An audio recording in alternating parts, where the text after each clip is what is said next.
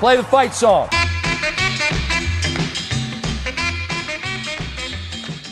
All right. Welcome in. We are back. Apparently that was funny. Okay. It hit 0 and you just like kind of sat there and you go, all right. Get the extra swallow. Apparently. Good job, Jacob. You're doing great. You're doing great. Get off his ass, guys. My fellow colleague Reese, who's been carrying me all of last week. As you can tell with the sarcastic comments and the annoying laughs that the other two dipshits are back. The boys are all back together after a great week of college football. Oh, yeah, you're good, Jordan. Go ahead, man. I will say you guys did very well last week. I enjoyed it. It was good. I didn't think anything was off. It all felt right in rhythm. Reese, Schaefer said you got 40 carries. I think you got more like 50 touches, man. Well, a couple screen passes. We're throwing in the ball a little bit. How many times did I get in the end zone, do you think? How many times did I get in the end zone? Reese. Twice. 3 or 4, at least. Right, my prediction straight on like the Iowa-Wisconsin game was bad because I thought Wisconsin obviously was going to win 24 to whatever. But when we both assessed it, we talked about Iowa winning. We nailed it straight on the head. Like it couldn't have been more accurate. There were a couple other ones. Don't be Yes. surprised. I have to start this off. I have to address this. The fact, JP, and they did a great job. It was a good episode. But the fact that Schaefer just had a field day when we're not here on our own team. Are we gonna let that go? Like, okay, if somebody's gone, we can just tee off on their team. That's the week. Off. He really did. Come on, man. It is what it is. I'm to the point with my team that I know nothing's going to change this year, so I'm just going to accept the way they play football and just go with it. So I had a lot of fun Saturday. That's like I was okay with it because they ran the ball so well. They didn't need to throw it. And if they had to, we were fucked. And we ran for over 200 yards. We had a lot of good runs. Like, I thought it was good. Offensive line looked good outside of blitz packages. Going straight to the mid-3 recap, brought to you by Play the Fight Song podcast. No, I will say, JP, the only gripe I have with the Iowa fans is that you guys like bitch all year, and now you guys get this big win, and everybody's taking shots at how you guys won in the 37 yards. And now all the Iowa fans are coming out, we're winning the game now. We're winning the game. What you don't like winning? Winning's hard. It's like you guys were the same people that bitched about beating Purdue 20-13 last week, and now. Oh yeah, because that was brutal. And that wasn't like this. I think there was a stepping stone to like. You thought this year was going to be a little bit different. It wasn't any different, and I'm right there. Trust me, I'm right there. I want change, and I want it right after this season. But at the same time, like I just need to just take it for what it is at this point. Now, am I happy with how we're winning games? No, Winning's I'm happy fun. we're winning games. But like, what do you want? Like, I feel like I'm different than most because most will still find a way to complain about it. And I'm also on the train that I still want to win the West. I think me and Reese talked about that last week. Like, would you want to win the West? Yeah, absolutely. It is a bigger failure, disappointment to not win the West than it is to get beat by 30 in the Big Ten title game. This Big Ten West, the last 4 years, we should have 3 titles. We have one. No, like that's bad. I agree. We need to have totally agree with your point there. We should have a. I'll take getting beat by 30 for another West title. One of our off-season episodes should just like break down our 3 teams, or maybe 4 if Reese wants to dip into Syracuse and kind of where they go into next year. That we could talk about that for 3 hours if we really wanted to. But let's move on because we have so much to cover in short little time. Too many big games happened this weekend. I mean, my God, I don't know about you guys last night, but it was like 7:30, 8 o'clock. I ran out of TV. That's the same thing. I was. There's no way. The only way to solve that problem is a sports book. Which is a good problem to have because there was just fantastic game after fantastic game. I decided to go with, I was like siding on the games that were like closer to the third or fourth quarter, and then kind of went back towards like the USCs and I think Miami, North Carolina, and things like that. So awesome weekend that was. We kind of went off a little tangent there. Did not think we were going to start off with the Hawks or just getting slander as we start this podcast. But let's get into it right away. Going off. We can pass them mid-3. Okay. We'll get very briefly into mine because I do want to celebrate a little bit. I didn't have much to celebrate this weekend with betting and other things. So when my team wins, I got to take it for what it is. But let's go to easily the best game of the weekend. Everybody had their eye on it. And of course, just like the 2023 season is done, it is delivered every single time. I don't know how you guys feel about that. I thought every big primetime game has just been fantastic this year. And this one lived up to the hype once again. Washington beats Oregon in Seattle. The line was right where it was. Vegas, you son of a bitch, you did it again. You have the line at 2.5, 3. Washington edges it out 36-33. Let's get somebody else to break this down, kind of get me from not talking and going on long tangents. Let's go to you, Parks. Start us off. We haven't heard from much of you today. Did you get a chance to watch the game, and what was your biggest takeaway? Yeah, I watched the whole game. It was a good one, probably one of the best blessings of the year for college football fans, and it came down to simple coaching decisions from Dan Lanning. 0 for 3 on fourth downs, 2 of them inside the 5. You don't convert on those, you turn the ball over. And then the other side, Washington went 2 for 3 on fourth downs. Oregon had a big stop at the goal line as well, but it was just in very Pac-12 fashion. That's what it came down to, because Oregon really beat them in every other facet of the game, rushing. They had a dominant day, ran for 200 yards, kept Washington just under the tab of 100. Bo Nix, I thought, was great. Penix threw the only pick of the entire game, the only turnover of the entire game, and that was only because the receiver slipped. So it was a pretty fine-tuned game on the offensive side of the ball for both teams, and just a splendid college football game. I wish Oregon would have nudged them. I hate that the line on the graphic said 2.5 because I thought we got a push, but I still think Washington I'm trying to avoid pushes on the graphic. I'm trying to avoid them. And I took what they said when they recorded it. I'm trying to avoid them because they'll give us 3.5. Jesus. 2.5 and 3.5 are just monsterly different. They are very different. I just want to win. But yeah, great game. It was awesome. Reese, what did you see from Oregon that you didn't like, other than the coaching decisions that we were talking back and forth about? I mean, when it came down to it, their offense, or their defense in the first half, I should say, was just not adjusting, getting leverages. I mean, they were just getting big plays all over the place. Penix was finding his guys. But then when it came to the second half, they were making adjustments. They were ready to go. And I just don't understand Dan's wanting to do the same decision that he made last year, costing his team a chance to win that ball game. Yes, I know if you get that first down at the end, you pretty much secure that ball game. But you made the same mistake last year. Your defense was playing so much better that second half. You're going to go make Penix go 80 yards or 90 yards, however good that punter can be for you, and that 211 compared to 50 yards and 211. Granted, they scored in 2 plays, and Nix them still had a chance to do it, but I don't know. I just think that the defense was so much more improved that second half, making those adjustments, and I just don't know if he just didn't have faith in them or what. He would rather keep that offense out there, because Bucky Irving was also having a splendid game. You mentioned all the yards they had. They were running all over the place. They could have just kept doing that all they wanted. But yeah, I think the coaching comes on to it at the end of the day. It's hard to know the right and I talked to JP about this last night too, though. It's at least he is aggressive all the time. It's not like he's 50-50. He's foot in the door, foot out the door. He's aggressive all the time. So you can at least admire that dude. But it's in the first half, when your team could not get stops and it's 4th and goal, you're about to go into halftime, you're about to get the ball back. Why just take the points? And then you're getting the ball to start the half. Just take the points, dude. It's a rivalry game. It's going to come down to it. That's the one thing. I just think coaching was not all it needed to be. And Lanning admitted that he would kick that field goal to end the first half if he could do it all over again. I like the 4th down try in the 4th quarter because, Reese, you said you'd rather give Penix 80 yards than 50 yards, but 2.5 minutes with that offense, I don't think it really matters between 50 or 80 yards. I think the defense was going to get a turnover either way if it happened.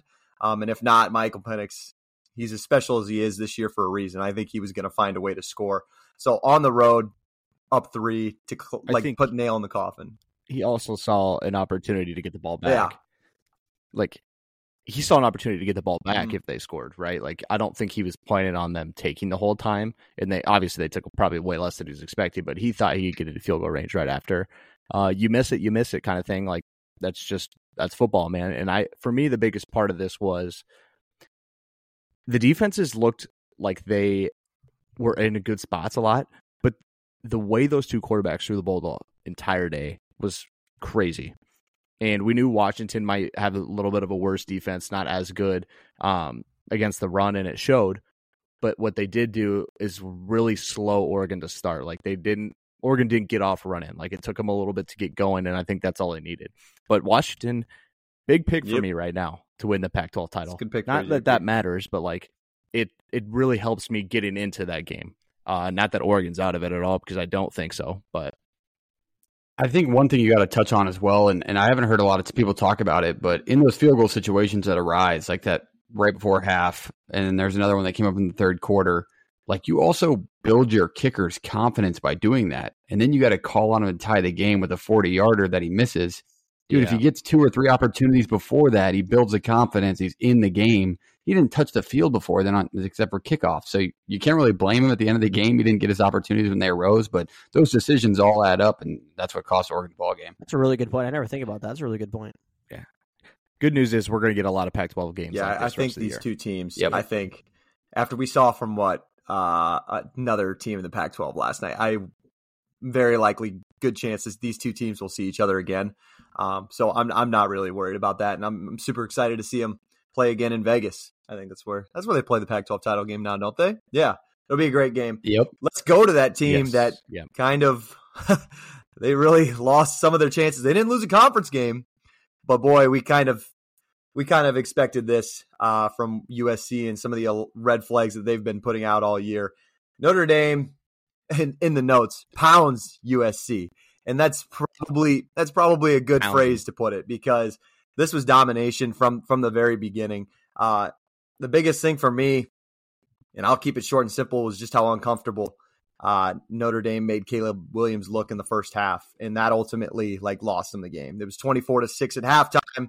They were lucky to even have 6 100%. points, to be honest with you. I know I've been saying it. I think I said it last week. I like Notre Dame's defense. I think J.D. Bertrand and that defense is really solid, and they need to get some of the respect that they deserve. And they made Caleb Williams get out of the pocket and just throw some ill-advised throws. I think he tried to be too special. I talked about it in the last week's episode. Like that Notre Dame game, he was really special, and he did all these magical plays, and that's how he got his name on the map and in the Heisman race. I think he just tried to duplicate that again and tried to do too much, and ultimately that lost him the football game. And this is not a great start for their 6-game stretch that they have coming up next. JP, what's the biggest thing that you took away? If I'm not surprised, I don't know how the rest of you guys feel. I kind of had multiple feelings going into this. I figured maybe Notre Dame just can't, all of a sudden sputters offensively, and USC just continues to be USC. And I was like, is that a real possibility that USC wins 37-20? And I said, it is.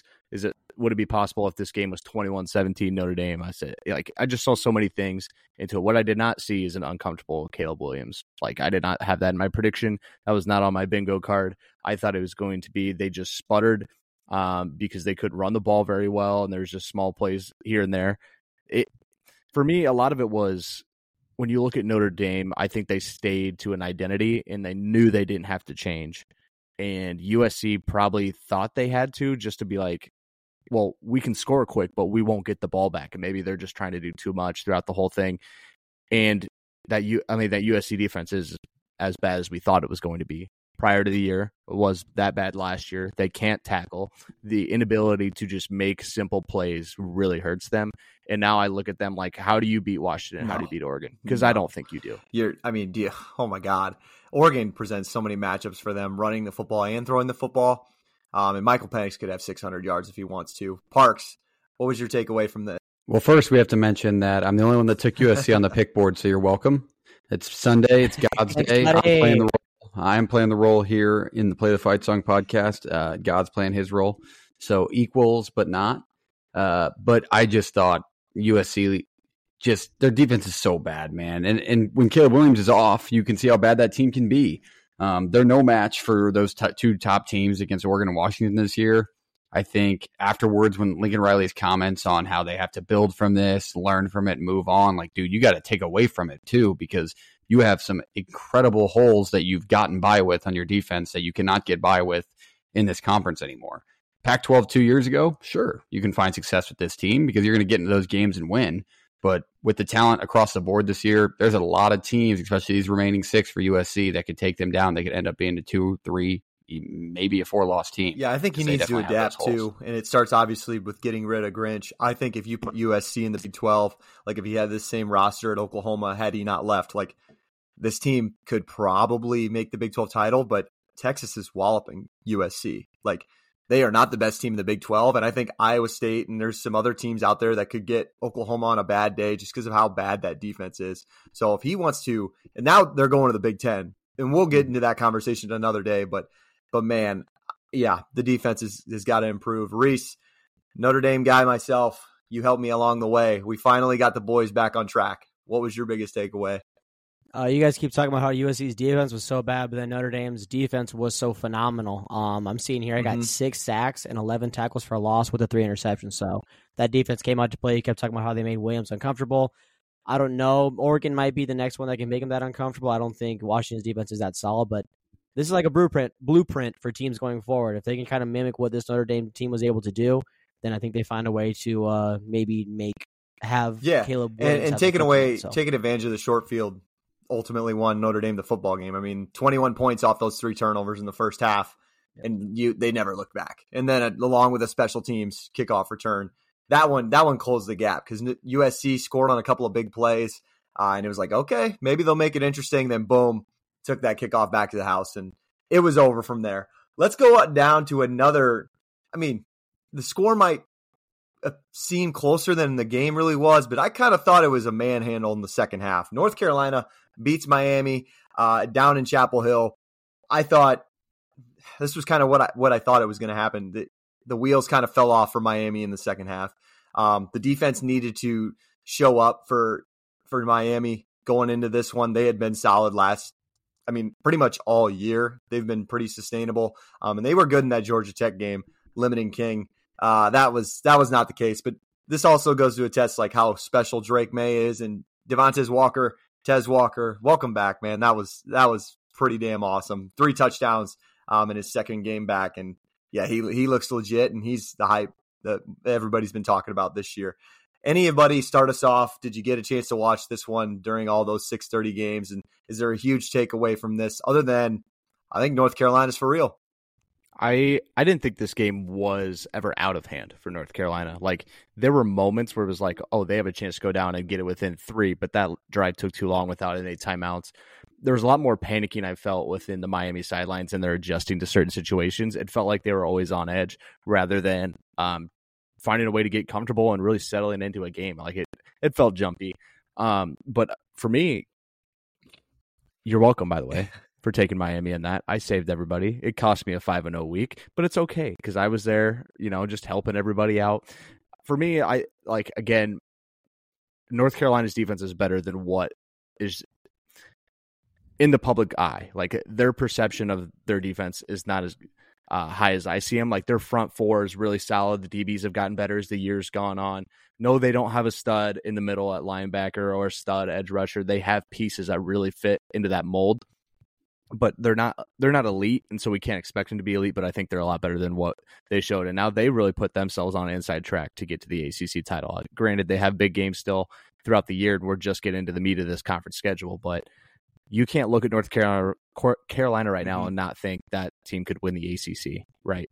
Even if it's Florida State they're going up against, I think you have to say that that's a title contender, ACC title contender.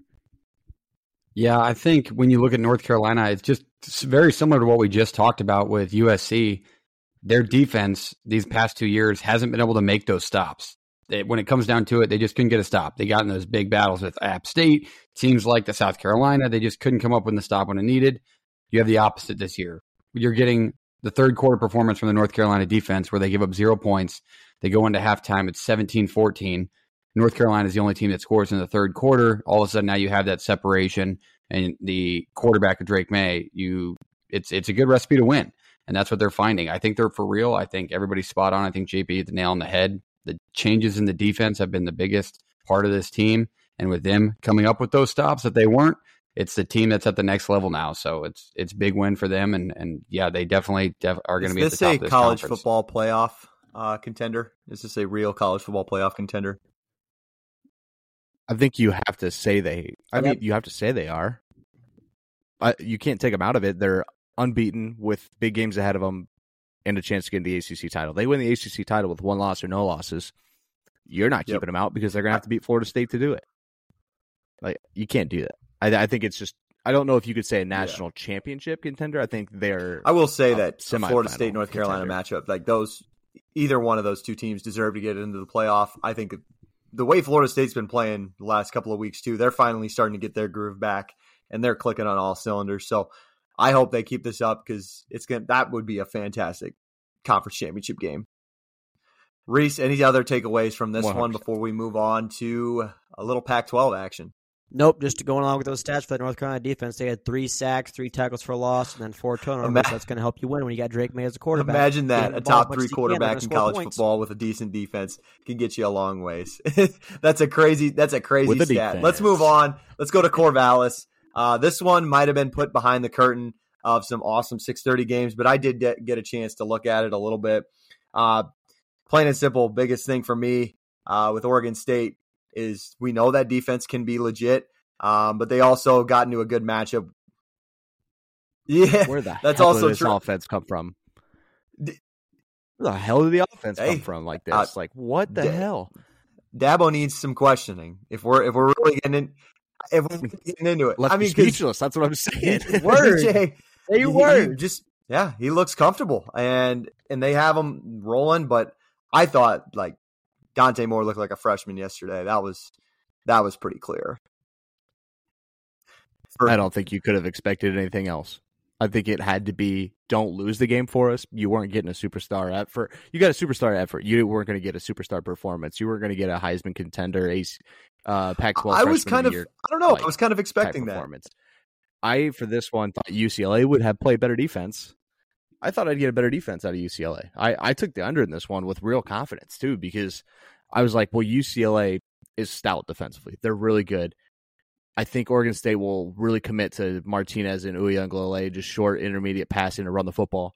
They hit big plays nonstop. And then it kind of became into a catch-up thing, and just points started getting scored by UCLA because they had no choice. They had to take shots, and they were hitting them. I was just dumbfounded by that. But Oregon State trying to find a little rhythm after just a game at Wazoo that they probably look back on or like, if we don't come out so sluggish, we win that game too. And now we're sitting undefeated. And so I think they have taken that more as fuel rather than something holding them back. And they'll be a lot of fun to watch. There's another team to watch in the Pac-12. Yep. UCLA, I just think, is a year or two off with Dante Moore. Not that they're bad. They're not a bad team, but they are a year or two off. They need a little more pieces around him. They need him to get more mature and more settled in, and they'll be good. He'll be just as good as DTR, totally agree, if not better. But Oregon State's got to be kicking themselves for that Washington State game, especially after what Arizona did to them the last night at home. Boy, the way Washington State's looked the last couple of weeks, Oregon State's got to be thinking, man, on homecoming. They really let that one slip, and it could have set them up. They're still in a decent spot, want that one back. Absolutely, for sure. But Reese Parks, any other takeaways from this one? Does this set up Oregon State to, I don't know. I don't think them beating Oregon is completely out of the possibility. They get Oregon to be later in the year. The Pac-12 title game. Well, with it being rivalry week, and we know how college football works, anything's possible. We definitely saw a lot of things from this team yesterday that is eye-opening, but I think the biggest takeaway from it is, Jake, with our UCLA pick on the bet board, I think we got by their dominant performance on defense against Washington State, who Arizona just did. And then we got by their dominant performance against Utah, which everybody else did. So I think we looked into and we were like, they held those two offenses who are pretty good. So, we got. And I will say UCLA's defense is. That was our last prediction for Reese and I last week. And I just couldn't take every home team. I just thought there was no way that every home team that we picked. It's college football, though. If you would have taken the short home favorite in like all the big games, I think you would have gone 4 or 5-1. The only loss being Kentucky. The 5 games we picked last week, if you'd have picked the short home favorite, you would have went 5-0. Yeah. Yep. Yeah, that's what I'm saying. Like your big games. So those, I guess that board would make sense. Yeah. Just short home favorites. Like usually you're looking at short home dogs, like at 3 or 2 or 4, and you're like, I might take the home team here. When they're short favorites, it's a little more tempting to go the other way because it's so short. You're like, I don't need them to win by 1. I just need the road team to get, just a small chance late in the game. But short home favorites, they got me. Similar. I'll take it for what it is. I completely agree with both of you. Kind of got hoodwinked there, but I also think UCLA is going to be a really good team next year. And I think there's a lot of potential. And Oregon State's kind of the under the radar team we've all expected them. So we hope that they continue this success. At least I do. And maybe that game, that last Civil War, is going to be a hell of a battle. So 100%. let's go down to the South. Tennessee beats Texas A&M at home. Again, another short home favorite. Takes care of business, kind of in the way we saw this was going to happen. They ran the football, and they ran it really well. Wright goes for 136 yards. He's averaged 7 yards a carry. He is an absolute stud. Absolute stud. Surprised me because I thought the D-line for Texas A&M was going to hold up better just because of what they did on the ground against Alabama in Milroe and McClellan, but they only needed 100 yards out of Milton. So the recipe is there for this team, for Tennessee. Biggest thing I want to see, though, when they play Alabama next week is I think they're really going to miss McCoy. I think some of those receivers are in over their heads. I don't think the 100 yards was all on Milton. I think his receivers kind of left a couple of catches and yards out there for him, and they're really going to notice it next week when they go against that Alabama secondary. But really good win for Tennessee. I think this team's legit, and this team can run on anybody, so I'm excited for them next week. Anybody else have any thoughts on either side? And maybe we could get into the... I can be quick on this one. Like you said, exactly what I expected. Had the under in that, didn't really sweat it out. I didn't think A&M was going to be able to move the football as well as people thought. I thought Max Johnson was under pressure more than he thought, and he made a lot of random mistakes that just didn't make too much sense. But Tennessee, I mean, you settled into identity. Bad news is you're now going down to Tuscaloosa, where I don't think you match up great. Your strength is their strength. Like, you're going to run the football on a defense that's stout against the run. Your defense is going to have to handle somebody who really wants to commit to running the football. And you did well this week, but you're going to have a better weapon at quarterback. I mean, the running backs are probably pretty comparable. Yep. You probably have better wideouts there at Alabama.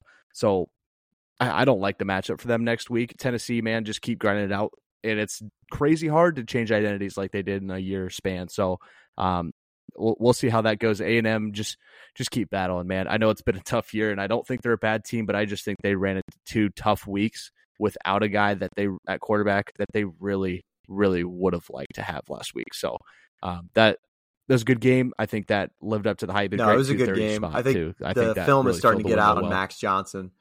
I will have to say, though, JP Parks or Reese, I hate to be that podcast, but we got to ask. This doesn't make Jimbo's seat a little hotter, does it? This loss? Reese, we kind of talked about it a little bit last week. That's the first thing I was going to say is the seat's heating up, man. Like, I don't know. A couple weeks ago, I picked Alabama because I saw a stat where A&M was just awful in top 10 matchups or like ranked opponents since Jimbo's been there. So like that's why I'm taking Bama. Everybody did their services this week except for me. I guess A&M, so you're all welcome. We all keep doing it for each other. You're welcome, fellas. But yeah, man, and I think it was 11 in a row now, counting this game. Top 10 ranked opponent he's lost on the road. So I mean, they brought him in because he won a national championship and he's supposed to be able to bring in all these players, and he's done that, but he just can't get the product on the field. So absolutely, it's warming up, man. I know the buyout's so big, which is why it's not scorching hot right now. Yeah. But yeah, it's like 70-some million. Like, and like next year it only goes down like 5, which is ridiculous. But I mean, that defense is better though, because I mean, Tennessee only scored 1 offensive touchdown in that game. I mean, the touchdown in the third quarter was a punt return from the guy's own end zone. He only had to take it 50 yards. So, I mean, that defense is pretty solid. I don't know if Tennessee's really going to be that great, like you're saying, next week on the road in Tuscaloosa. So I hate the matchup. I think A&M, it's like they have the dudes and they can take the steps. Parks, anything to add on that before we move on to the last SEC game of the weekend? No, I think Reese hit the nail on the head. Jimbo, you're in trouble, buddy. It's too many losses in big games with too much highly touted recruits coming into that school. It's going to bite you in the ass. I wouldn't say that it's the easiest place to go win, right? We can all agree that Neyland is not somewhere where people roll in and win often. I mean, look at Alabama last year and things like that. But it was a good spot for them, and they showed a little bit of life, but they just couldn't put it together. I also saw a lot of good things out of Joe Milton, a lot of swagger. I didn't realize how much chip that kid played with, but Heupel after the game was talking about how he really felt like Tennessee didn't execute, and that tells you the story you need to know. Like, Tennessee won the game, and they still didn't feel like they won the game by enough against a team where they should be winning those games with the people that they're getting and the preseason hype that this A&M school consistently gets. I love it. Jimbo, you're in trouble. See how it progresses throughout the rest of the year. But tough sledding these last 2 weeks for Jimbo and A&M. Let's go to the last one. Let's go to Lexington. Kind of a crazy game. Kentucky gets off to a pretty fast start, going up 14-0 on Missouri. Any other year, I think Eli Drinkwitz' team is folding, and that game is an absolute blowout. But that's why we covered it last week, fellas. This is a different Missouri team. This Missouri team can stay in it. It's got a good defense to stay in it. They have a legit quarterback, and their weapons, I'll highlight them again. I think Cody Schrader can be added to the list of their weapons at tailback. The Truman State transfer, he's a stud. Theo Weiss is a stud. Luther Burden's a stud. But let me give you guys a couple of drive comparisons after they got up 14-0. Kentucky went 3 plays, 2 yards. 3 plays, 1 yard. 5 plays, 1 yard. 1 play, end of the half. 1 play, 4 yards. It was a fumble. 3 plays, -10 yards. Obviously, that was a punt. They finally got on the board to go back up 21-20, but then they went 3 plays, -12 yards, 4 plays, 31 yards, interception from your boy Devin Leary, 3 plays, -7 yards, another interception from your boy Devin Leary, and then they went 7 plays and turned the ball over before it was too late. So they had one decent drive after they got up 14-0. Devin Leary, has he gotten above 225 yards this year? He looks uncomfortable. He does not look like himself at all. And it's weird because they either like handcuffed him or something changed. He's not comfortable in the offense. Something's going on. But it's a little too late for me on this one. I think Missouri and Tennessee are the best in the East, and they're going to battle it out for a chance to play in Atlanta. Like, Kentucky just wasn't what we thought they were going to be. They haven't really changed too much. They've taken advantage of teams who give them advantages, like Florida, able to run the football on them. And other teams, they've just capitalized it. When a team matches your physicality and can slow you down with what you want to do and then can push the football down the field on them, I think that's their kryptonite, and you saw that with Georgia. So, for me, it was just this is more impressive I agree. for like Missouri I said, than it was disappointing. Drinkwitz's teams don't win that in the past. I'll stay short Reese on that Parks, any takeaways from this last one for the East? Yeah, my immediate thought when they won the game and the way they won it was, what's next for this team in the East? Because then you go look at their schedule. Next week they have South Carolina, and then the week after they have Georgia, and then the week after that they play Tennessee. So you're looking at look at the decisiveness in the East coming within the next 3 weeks. Missouri has Georgia in week 10. There's a bye in between. I believe has Missouri, and then I was trying to look for week 12 to see if Tennessee plays Georgia. So they got like that 3-way, almost round robin to end the year, which is awesome. It's terrifying for them because, one, you have a lookover spot here with the South Carolina team who showed flashes. They lose this week in a close game to Florida, but they've showed flashes, so you can't look over that team. But then you get into the meat of whether or not this team can do anything.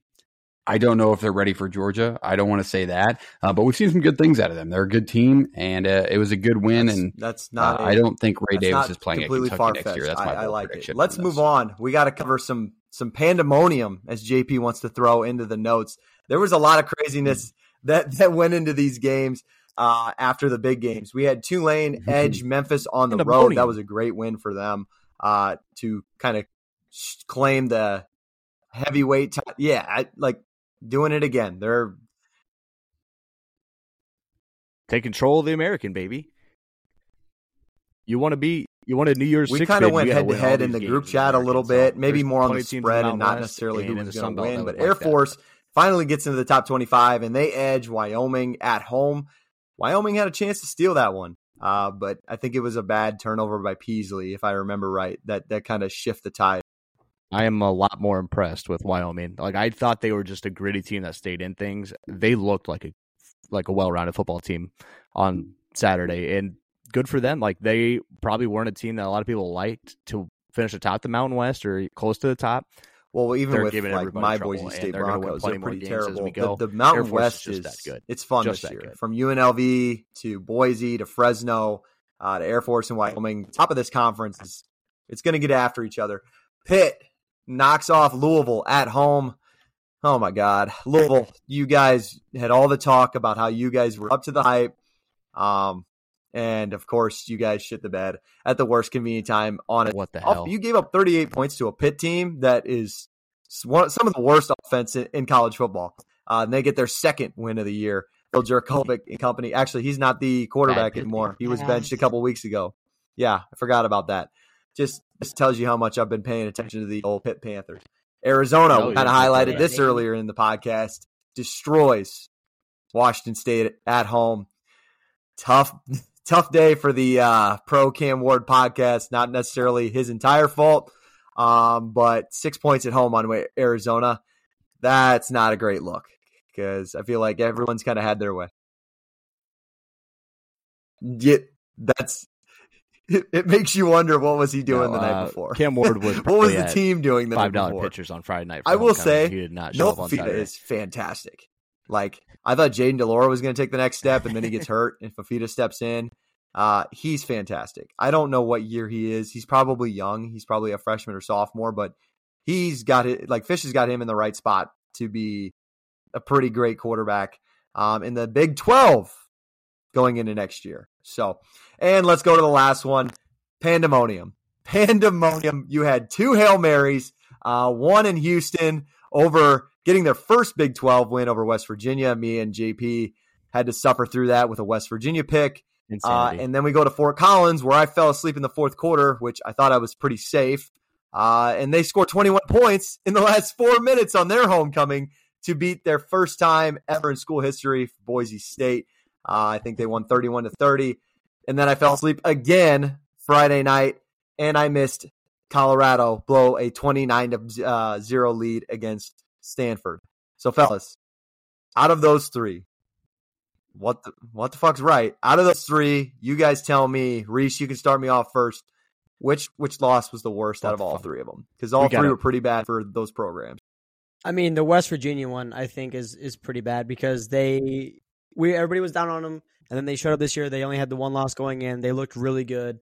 Neil Brown maybe not on the hot seat anymore, and then all of a sudden you go there to Mr. Holgerson and company in Houston, a team that has not looked that great, and you let them win on that. I just think West Virginia had a lot looking up, and then that just kind of took all the momentum out for them. I don't think there's any shot they're going to – I don't know if they were going to be anything big for the Big 12 this year, but it takes all the way out of the for that ever to be happening. Can I change my pick to Andy Avalos? I think he is on the hot seat. Can I change that? How do you not recover 3 different onside? It's just so bad. That's the worst one. Yep. That was the worst one. 3 onside kicks. You let them drive down the field easily, and you just don't even. Let me guess, Parks. They had the ball. Let me guess what your worst one is. Just bad coaching. Just giving up. Let us hear it, Parks. I don't know if that's the worst one. It's got to be cool. I wonder where Parks is going. Buddy, 29 points to Stanford? Come on. That was beautiful. What a blessing for the American people. I'm sorry. We'll get into it a little later because I got to touch on it with my it's sticker. Not because but this team was projected to have 3.5 wins. They're already over their win total. Now, going into it now, we're like, oh, they got to kill Stanford. Like, we obviously know that going now. Had we said this 2 months ago, nobody would have been surprised if Deion blows a lead to Stanford. Like, it's a young team. I don't know what the word is. They just look immature. I think immature is the right word. They're not very, I don't know. Yeah, the culture doesn't seem great there. But I agree with you, Reese. This was a team in West Virginia that could have easily taken third place by the neck for the Big 12 standings, and to lose to that Houston team who has been some of the worst. It's easily the worst team in the Big 12. I think that team's worse than Baylor. And for them to lose on the road like that, to get down 35-24, you finally get the stops, you get the drive, you score 12 seconds to go, and you can't bat a ball down. And now you're sitting. I think they'll still get 6 wins. I think it's a gritty team. The defense has got to be better, but that one's the worst. But Andy Avalos, yeah, you might be in trouble, buddy. Let's move on. Some less ugly football. Well, I guess I don't know if I should say less ugly. Oh, yeah. I forgot Nebraska had a bye. We'll go into the mid-3. JP covered Iowa over Wisconsin. You can just Nebraska go ahead and had cover a bye. your clones. We don't need to talk Hawks W. again. And then Iowa State goes to Cincinnati and kind of dominated that team from the jump. I don't have a ton to take away. I think Rocco Beck just gets better as the weeks go on. I think he's a really smart quarterback. And I think now I'm able to say that I would rather take him than Hunter Deckers. I still think Deckers is more talented. But Rocco Beck is the perfect quarterback for that system right now. He makes all of the smart plays. He doesn't overdo it. He honestly just trusts Nate Scheelhaus, and Nate Scheelhaus trusts him. So you really see that. The defense finally got it right in the second half, but I don't know if it's completely fixed. I'm not going to admit that because I think Emory Jones is dog shit. And some of his throws kind of solidified that because, man, even before it started raining, first possession of the game, I don't know if you guys saw it. He missed a dude on a 60-yard post route, had the safety beat, not even close, overthrows him by 10 yards. Would have set the tone for him to go up 7-0. And typical Emory Jones fashion, you don't go to 3 schools in 5 years and really expect to be that good. So, yeah, not a bunch of takeaways, but a win's a win. Let's go into another segment of our takeaways of the weekend outside of our favorite teams. Reese, start us off. What was your takeaway from the weekend? Mine was that I think the ACC is silently the most interesting race for who's going to be in your conference title at the end of the year. Everybody wants to talk about the Pac-12 because it's about to get into the heat of that schedule. But the ACC, I mean, with Louisville just losing, and they're actually better than people thought they were going to be. I remember at the beginning of the year we talked about they have the easiest schedule in that conference.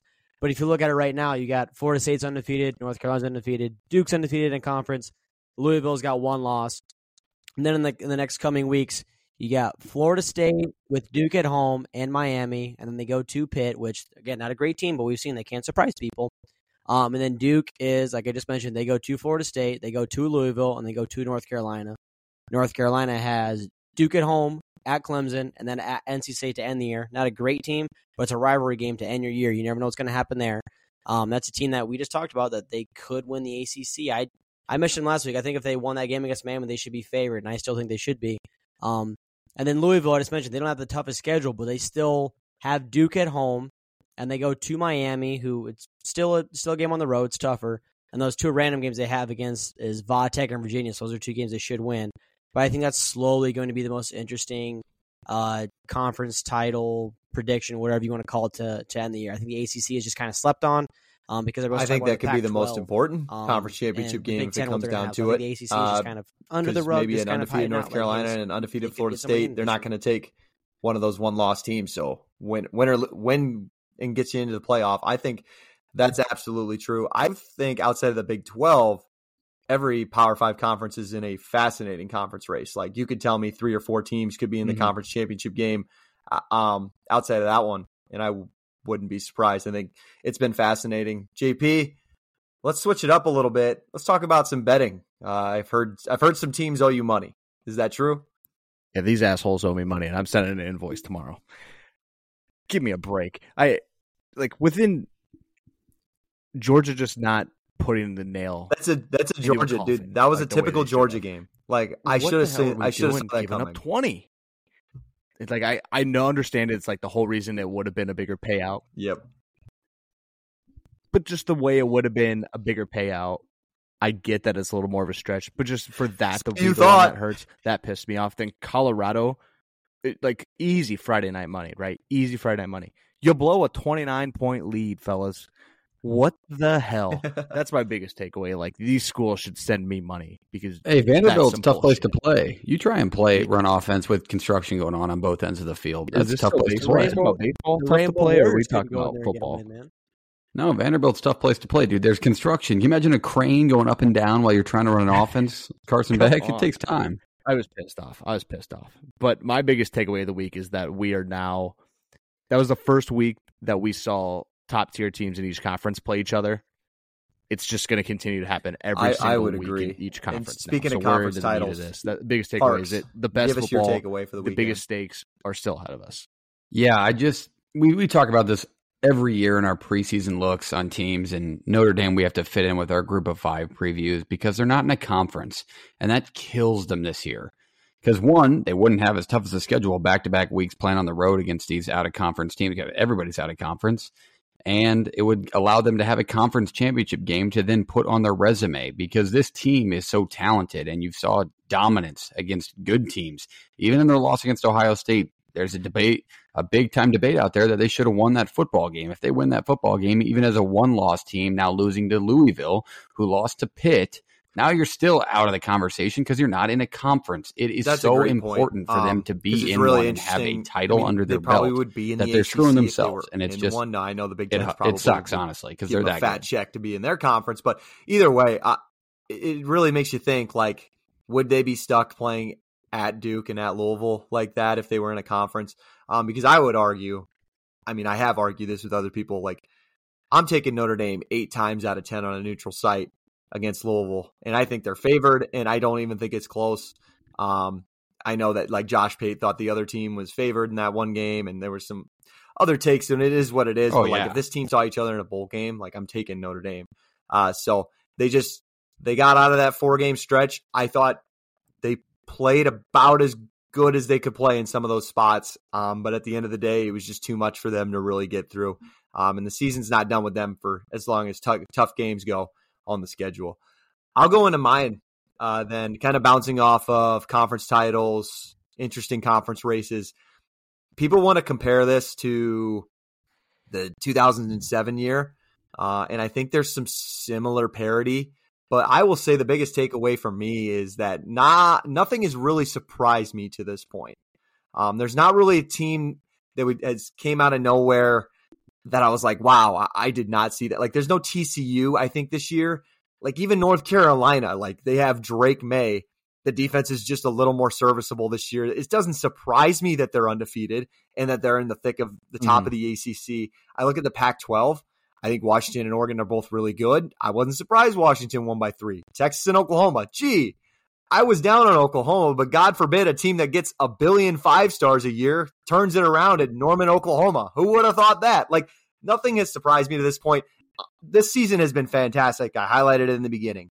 The games have all lived up to the hype. I love it. But I'm not really surprised by anything I've seen so far this year. So that's my takeaway. Kind of letting some people down there. Sorry, it's not 2007 all over again. Number 2 and number 1 aren't losing every other week. It's not happening. I'm sorry. That's a takeaway. Don't worry. That's a takeaway. There's just 2, but there's also not a USF and a West Virginia and a Missouri. And great a Kansas. point. Let's go into quickly our helmet. There's a lot of name brands that are very good. We had some dudes who balled out this week, and they're all. And Reese, I do want you to start because I think this one deserves more recognition than everybody. So get us started with your helmet sticker of the week. You mentioned before we talked about this game, but Tez Walker, 6 receptions, 132 yards, and 3 of those catches were for touchdowns. So it's pretty impressive to have half your catches be for touchdowns. So that he balled out for this week. Really, I think he's a back, huge piece and probably for this team one of the going biggest forward. games JP, of their season so far. Another dude. I think this was my pick. I knew you had it first, but if I had a 1B, this guy's definitely on it. Yes, no, it wasn't. It was mine. Rome Odunze from Washington, 8 receptions, 128 and 2 touchdowns, and one of the biggest ones of the entire game late in that one.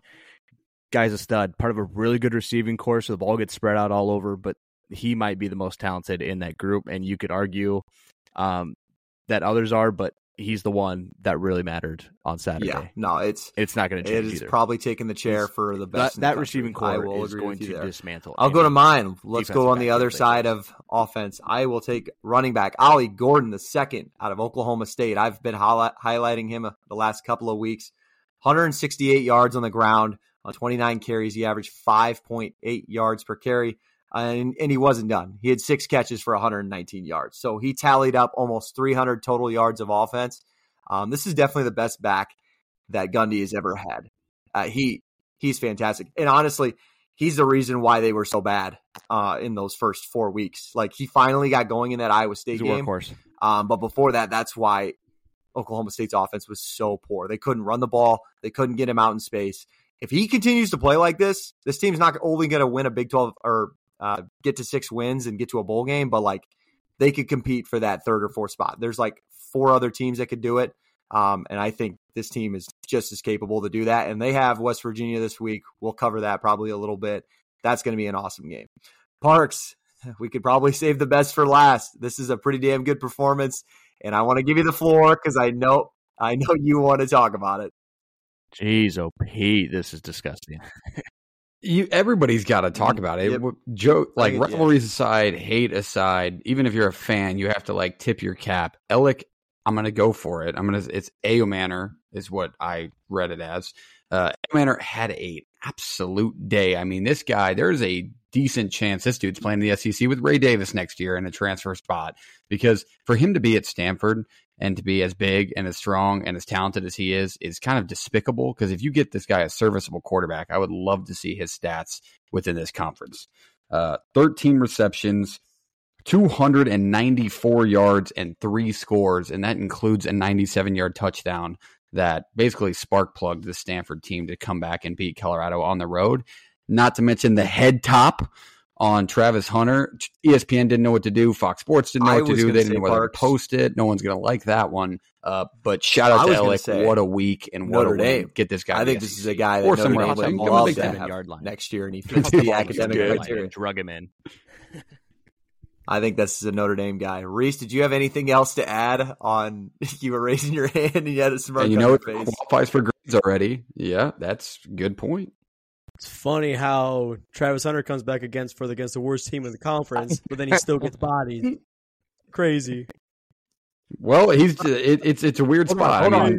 Before you two start mouthing back and forth, we got to give a little bit of a backstory. Otherwise, people just think guys like Spark was bad for the Sparks sport. has a conspiracy theory out there that Travis Hunter could have came back against USC or Oregon, but he believes that Deion wanted to save him from getting exposed. And Parks, I'm not saying you could be totally wrong after what I saw on Friday night, because he got a little bit lit up on his kidney. Nice. His kidney. He lacerated his kidney. No, I know. Guys, didn't he lacerate something? Like he had like a legitimate big injury. He was immediately out for a month. They said he was out for a month when it happened. Yeah, that's what I'm saying, man. Like, it's not a conspiracy theory. He was cleared by the doctor for USC. I wouldn't want him to get exposed like that either. Can you imagine what a USC wide receiver would have done? It's like a coach has the best interest for his player. It's a long-standing game for Deion. If Travis Hunter gets exposed like that, he was fantastic. Every credibility of his recruiting goes down. He doesn't get the players that he wants now. Like it's a bigger play than you're thinking, and it would make 100% sense for him to do that. You're telling me that you would have rather him get dummied by USC than what he just got dummied by Stanford, and that's going to change his recruiting? Yeah, I think would have changed Deion's. It definitely would have taken a toll on Deion's effective recruit. He's really? so fine. He's so fine. They're so fine. They're so fine. They're not going to look at one game and change their mind. If anything, they're going to look at Travis Hunter and them and think they checked out and they paid for it in a disgusting manner. It also helps. I mean, you get the ball caught on the 7-yard line. That was another thing. I don't think he should. I don't think he should. Why should he? They have no talent on defense. They're terrible. They're linebackers. I don't think he's going to fight. This kid is terrible. Shiloh Sanders, he's awful. Like he's a SWAC linebacker for a reason. That D line is very soft, and the corners. I mean, Hunter makes good plays. He's aggressive, but like other than that, their corners are terrible. Like why should he didn't give him some time? Let Deion recruit. I forget what is the coordinator. He's from Alabama. What is his name? I forget. Is it Steele? Not Steele. Is it? It doesn't matter. I think give him some time. If he gets better bodies from a full year or two of recruiting, and then he keeps doing this, fine, fire him. But like he got the bear cover on the defensive side of the ball this year. Half of Travis Hunter's hype is that he's a two-way player. They are doing him an extreme disservice playing two ways. Think of how good he could be on the offensive side of the ball and make more of an impact if he wasn't absolutely gassed by playing defense and getting cooked. Like there's a couple people that do that around the country, but like all of his hype comes from most of it, I should say, is that he's good and he's good on both sides of the ball. If we ever put DeJean on offense, I'd have an aneurysm. That whole game, he might have 3 or 4 scores. Best athlete on the field. Why not try something new, Kirk? Why not? Is it what? You could do that. I mean, JP, did that make you nervous when he muffed that punt yesterday? Because I remember when we had DBs back there, our entire fan base was pissed. But Cooper DeJean is way better. But I feel like that's a part of it too. This kid, can he catch the football? Any punt that moves that guy backwards, quick story, like sideways back, like a Cooper DeJean can catch the ball. Now, whether it's my team or not, I go Iowa 2A high school. Wisconsin but my brother, he was a senior, and he did. And they were playing OA, and I think OA was okay at that point. And they came out and they shellacked my brother's team. And this sophomore had literally 250 receiving yards. And I'm like, who the hell is this kid? 250 receiving yards in Iowa at 2A level is insane. Well, that became Cooper DeJean, and then he played quarterback for 2 years and then won 2 straight state titles. So yes, I've seen him. He can play receiver in the Big Ten. Well, fuck, put him out there. Give Deacon Hill somebody to throw. Put him in the slot. You could throw him. I've seen it. Deacon Hill back-to-back weeks with 6. Granted, they didn't have to throw the ball. We already talked about it. They ran the ball so effectively. But he back-to-back week with 6 completions. Got to knock that up a little bit. JP, before I move on to uniforms, you kind of look like you're starting on something, or am I going to move on here? Okay. He might get more. Okay. He's good. Nope. I like it. All right. Last thing before we recap. No, you can go on. Who is the best dog around? To we'll go to uniform of the week. On my face in articles each week. No, I was just giving everybody a preview. Uniform of the week. There were some good ones out there. Apparently, my pick sucked, but we'll get to that one later. Okay, there you go. I was gonna say, don't skip the uniforms. Does it? Okay. Down, JP. Are we gonna get into this debate? Isn't the helmet at least 50% of a uniform? Yeah, you didn't pick a make or break a uniform. Helmet. Because I'll give my not favorite helmet of the week. I thought it sucked. You guys see Boise State's helmets? I thought that little fifth grade scribble on their helmets, that looks stupid as hell. That looked dumb. That looks so dumb. Get the Bronco back up there, or get the numbers, whatever you want to do, but don't do that. That looked dumb, and you lost because of it. That was the only reason why you lost. Because that stupid scribble on your helmet. Let's move on to a good pick. Oh, sorry. What did you say, JP? I love people as bad as. I love getting fired up over typography. That's what I'm talking about, Jake. The Ball State, it's terrible.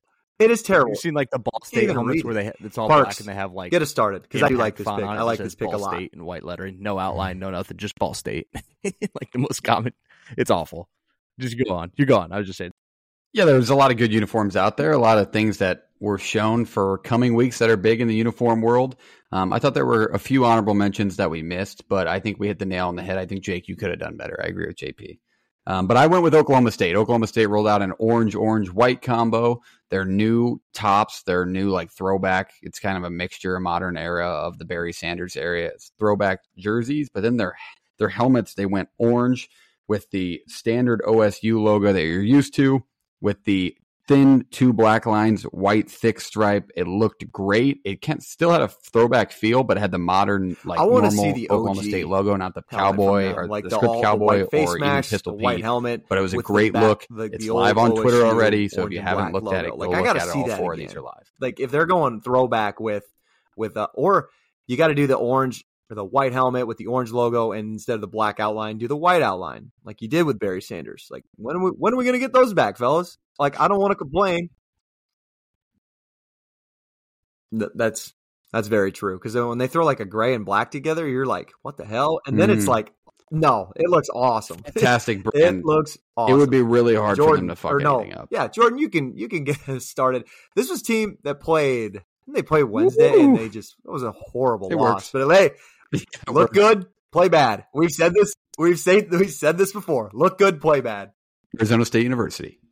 They are not a good team, but the Miami Vice FIU uniforms were pretty spicy there. They look nice. Not a big advocate. Not FIU getting blue on pulling up in the Vice uniforms. Who'd they play? Didn't they play UTEP? UTEP picks it off to end the game. They run over to the Miami Vice vehicle. They post a picture in front of it. Oh, that's just tough. You see, you can't lose in those uniforms. You can't do it. Reese, JP, we'll go to yours. I did not get a chance to even watch this game, so I don't know what they pulled up in. Nice touches. It's all in the details. Sounds like baby. You're doing it for me. It was great. It was great.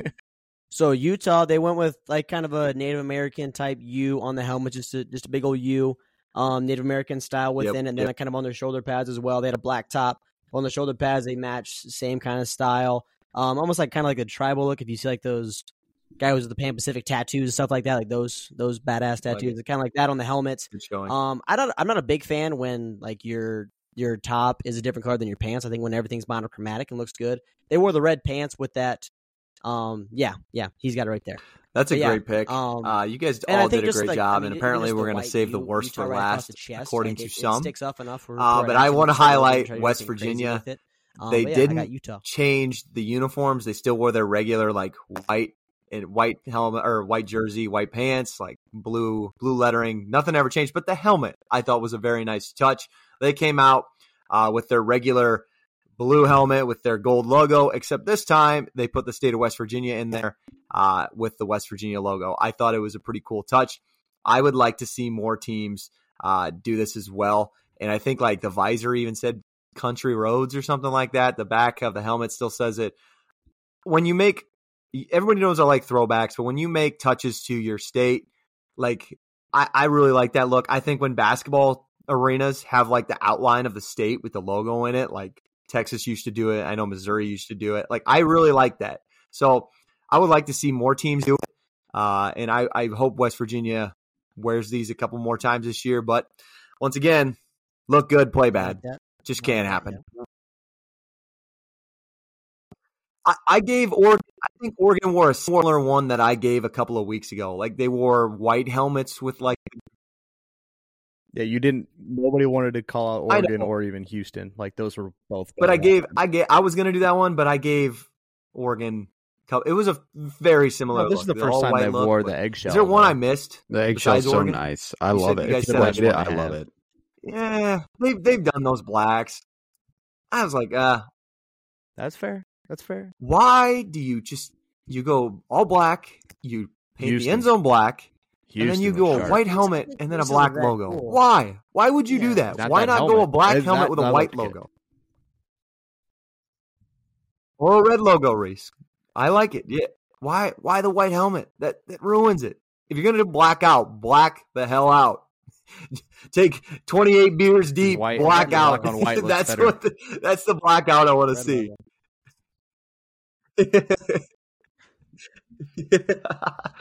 That's what these teams need to do. Facts. All right, last one before we close it out for the day. Like a go over our dog for recap. The weekend. Dogs were I don't know if they were barking. They were growling. Little ankle biters. They were growling. Was I the only one who not only won but covered? Mine was a little chipper step, and then he got put all right. in the house. I take a commanding lead. No, I'm just kidding. It's not a commanding lead because Parks could win one outright, and he's going to be tied with me. But I'm at 9 with another outright win from Oklahoma State. Yep. Parks is still at 6. Reese and Jordan are still at 4. I think Jordan's been at 4 since week 3. And it's getting worse. Reese or Jordan. Yep. We need. I threw them in a I teased Purdue in a parlay just because you took it. I had no idea what the matchup. I didn't even look at it. I was like, Jordan, that's his dog's dog. Okay, I'll tease that a little bit. Give me some coverage. That's all I went. I told you why. I said there's no reason other than the pure. You'll deal with what we can. All right. Spot. Like they got to play. That covers it for week 7 against Ohio State. Maryland. This season just keeps delivering. Like I have no complaints. I'm sure you guys don't either. Before we head out, continue to follow us on socials at Play the Fight Song on TikTok, YouTube, Instagram, and Twitter. Are we all Play the Fight Song on all the platforms, or are we something else? Okay, there you go. Hey, if anybody didn't know, I run TikTok, so that's the only one I needed to know. Play the Fight Pod on every platform besides on all TikTok. Other platforms. You guys need to follow us anywhere. I think JP and Cam, you guys did a really nice job of updating old Twitter yesterday. If whoever it was, or maybe it was both of you. Oh, okay, great job, Cam. He was giving you highlights, giving you great graphics that we threw up on our Instagram page as well. And yeah, We got another good TikTok That was ballpark video up of the Hail Marys from this weekend if you have not Those seen Parks. those and you Nice. live under a rock. Good job, So, Foxy. anybody else got anything else before we head out for week 8? All right. On that note, Yeah, I'm just going to chime this I'm not in. gonna- So that's nobody can fine. chirp me. maybe we'll Give maybe me we'll get out of that. Nebraska. Before we still get can into win the week West. 8, Don't put them we out. will be back out to you guys on Thursday, and maybe They we'll talk can. a little bit more They about can. Nebraska winning the West. But for now, Sure can. Cowboys Sure going to can. send us out. I got it for him. Play it!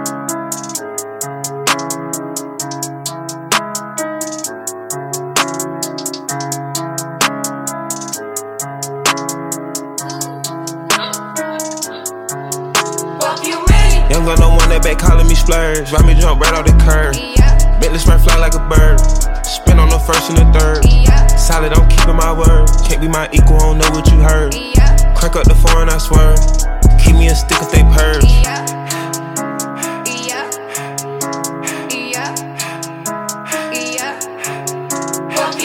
Young gun don't want that, they working my nerves. I'm about to pull some serve. Fucking this bitch like a perm. Smack on the back, grab a perm. Ice, the bird. Shitting on all you little turds. Can't take that dick, wait your turn. In my own lane, we can't merge. So with no heads, you can learn. Let's see how much you can earn. Why me go big like the worm? And I ain't smoking no shern. I'm in the beat with P Litty. QP ski. I love my bitches, it's pretty. They showing their titties, it's up to the ceiling. I let her run through a million, I rock with